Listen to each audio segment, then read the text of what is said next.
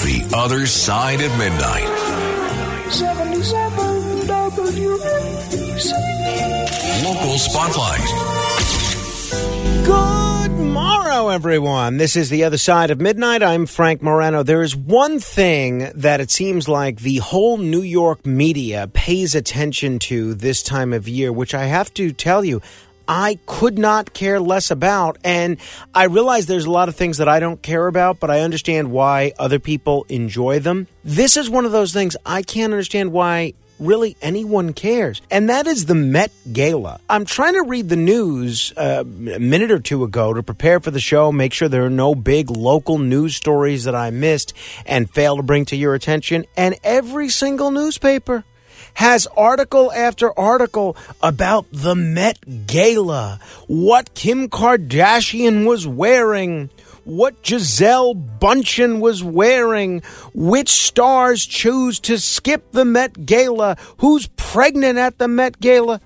And all I'm thinking is, who cares? If you're not familiar with the Met Gala or the Met Ball, it's basically a fundraising gala held for the benefit of the Metropolitan Museum of Art's Costume Institute here in New York City. And it's fine if people want to go. Costs a fortune to get there. I think tables go for $300,000 and it's $50,000 for an individual ticket. And my colleague Dominic Carter and I were talking about this before the show. He basically was saying, oh, yeah, everyone says they don't want to go. And then when they get a ticket, they try to go. Let me tell you this. If you gave me a ticket for free, I don't care that it costs $50,000. I have no interest in going to this thing at all. I'd rather stay home and take a nap. I know it's tough to get in.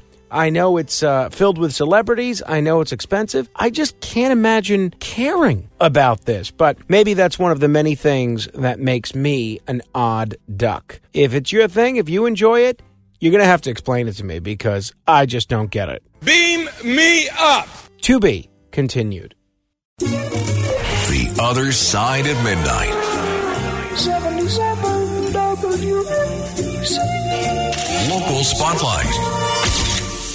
Good morrow, everyone. This is The Other Side of Midnight on 77 WABC. I'm Frank Morano. Well, there's a lot of bad news in the recently agreed upon New York State budget, namely for New York businesses. Not only are they going to have to deal with higher labor costs because of an uptick in the minimum wage, which I actually think we could use in New York City, but they're going to have to deal with increased taxes. So if you thought it was already expensive to do business in New York City, if you have a business here, it's about to get more expensive because there's going to be a tax increase to subsidize the MTA. Now, one of the things the New York State legislators and the governor did manage to find the money for is it looks like there are going to be 5 free bus routes under this proposed state budget. This is a pilot program for fare-free buses, something that other cities have adopted, and I am very curious to see how it works out. I am skeptical because I've followed the writings of what Nicole Gelinas and others who've said they don't think this is practical to work out, but each borough, as it stands now, will get 1 free bus route, and I guess they're going to analyze the data from this, see how it affects ridership, see how it affects all sorts of things, and if it goes well, then you can bet the very same people that were pushing for this pilot program to begin with and have done the same in other cities like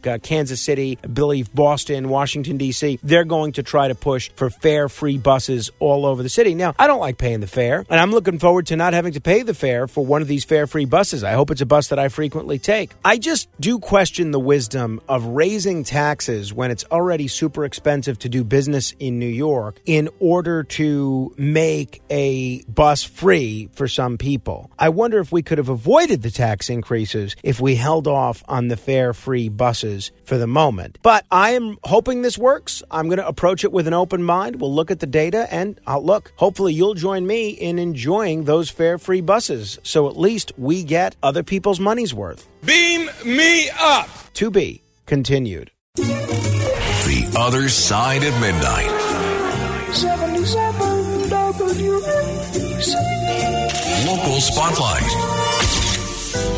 What is going on in Paterson, New Jersey? Man, oh, Manischewitz. Last week, they had the longest city council meeting I've ever heard of. They started with a prayer before sunset on Tuesday and ended in exhaustion as sunrise approached on Wednesday. All told, the meeting lasted 9 hours, 13 minutes, and 40 seconds. That's how long the Paterson City Council took to get through its meeting that included 22 ordinances, 34 resolutions, numerous prolonged speeches, and countless personal attacks. This is a governing body notorious for meetings that routinely drag on for many hours, and this marathon last week stretched from 7 p.m. on Tuesday until after 4 a.m. on Wednesday, and it has set new standards for endurance and verbosity. No other council meeting in Paterson in the past 12 years had gone on for so long. The Paterson Press asked council members if the length of the meeting was a sign of robust democracy or utter dysfunction. And I actually agree with what the councilman Michael Jackson said. He said, could be a combination of both, but I would affirm it related to the public's increased engagement. There were over 40 speakers, all who were very passionate and pertinent. For the record, the public comment portion of the meeting took about 3 hours. The council and administration officials accounted for the other 6 hours of meeting time. In fact, after the public's comments, the council members spent about 90 minutes talking about what the residents had to say. Other members of the council blamed Jackson and Mims for prolonging the meeting, accusing them of engaging in off-topic diatribes. I think that's fair. If you're going to participate in a meeting, any kind of a meeting, it's so important to be respectful of other people's time and to stick with the items on the agenda. That being said, if 40, 50, 60, 70 members of the public want to testify, I think that's great. And I think that portion of the meeting should go on for as long as it takes. So I actually agree that it's both a total mess and a sign that people actually care about local civic affairs. But if I were on the city council there, I would not be looking forward to breaking that record. Beam me up.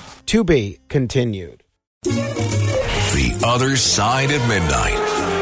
77 WABC. Local Spotlight.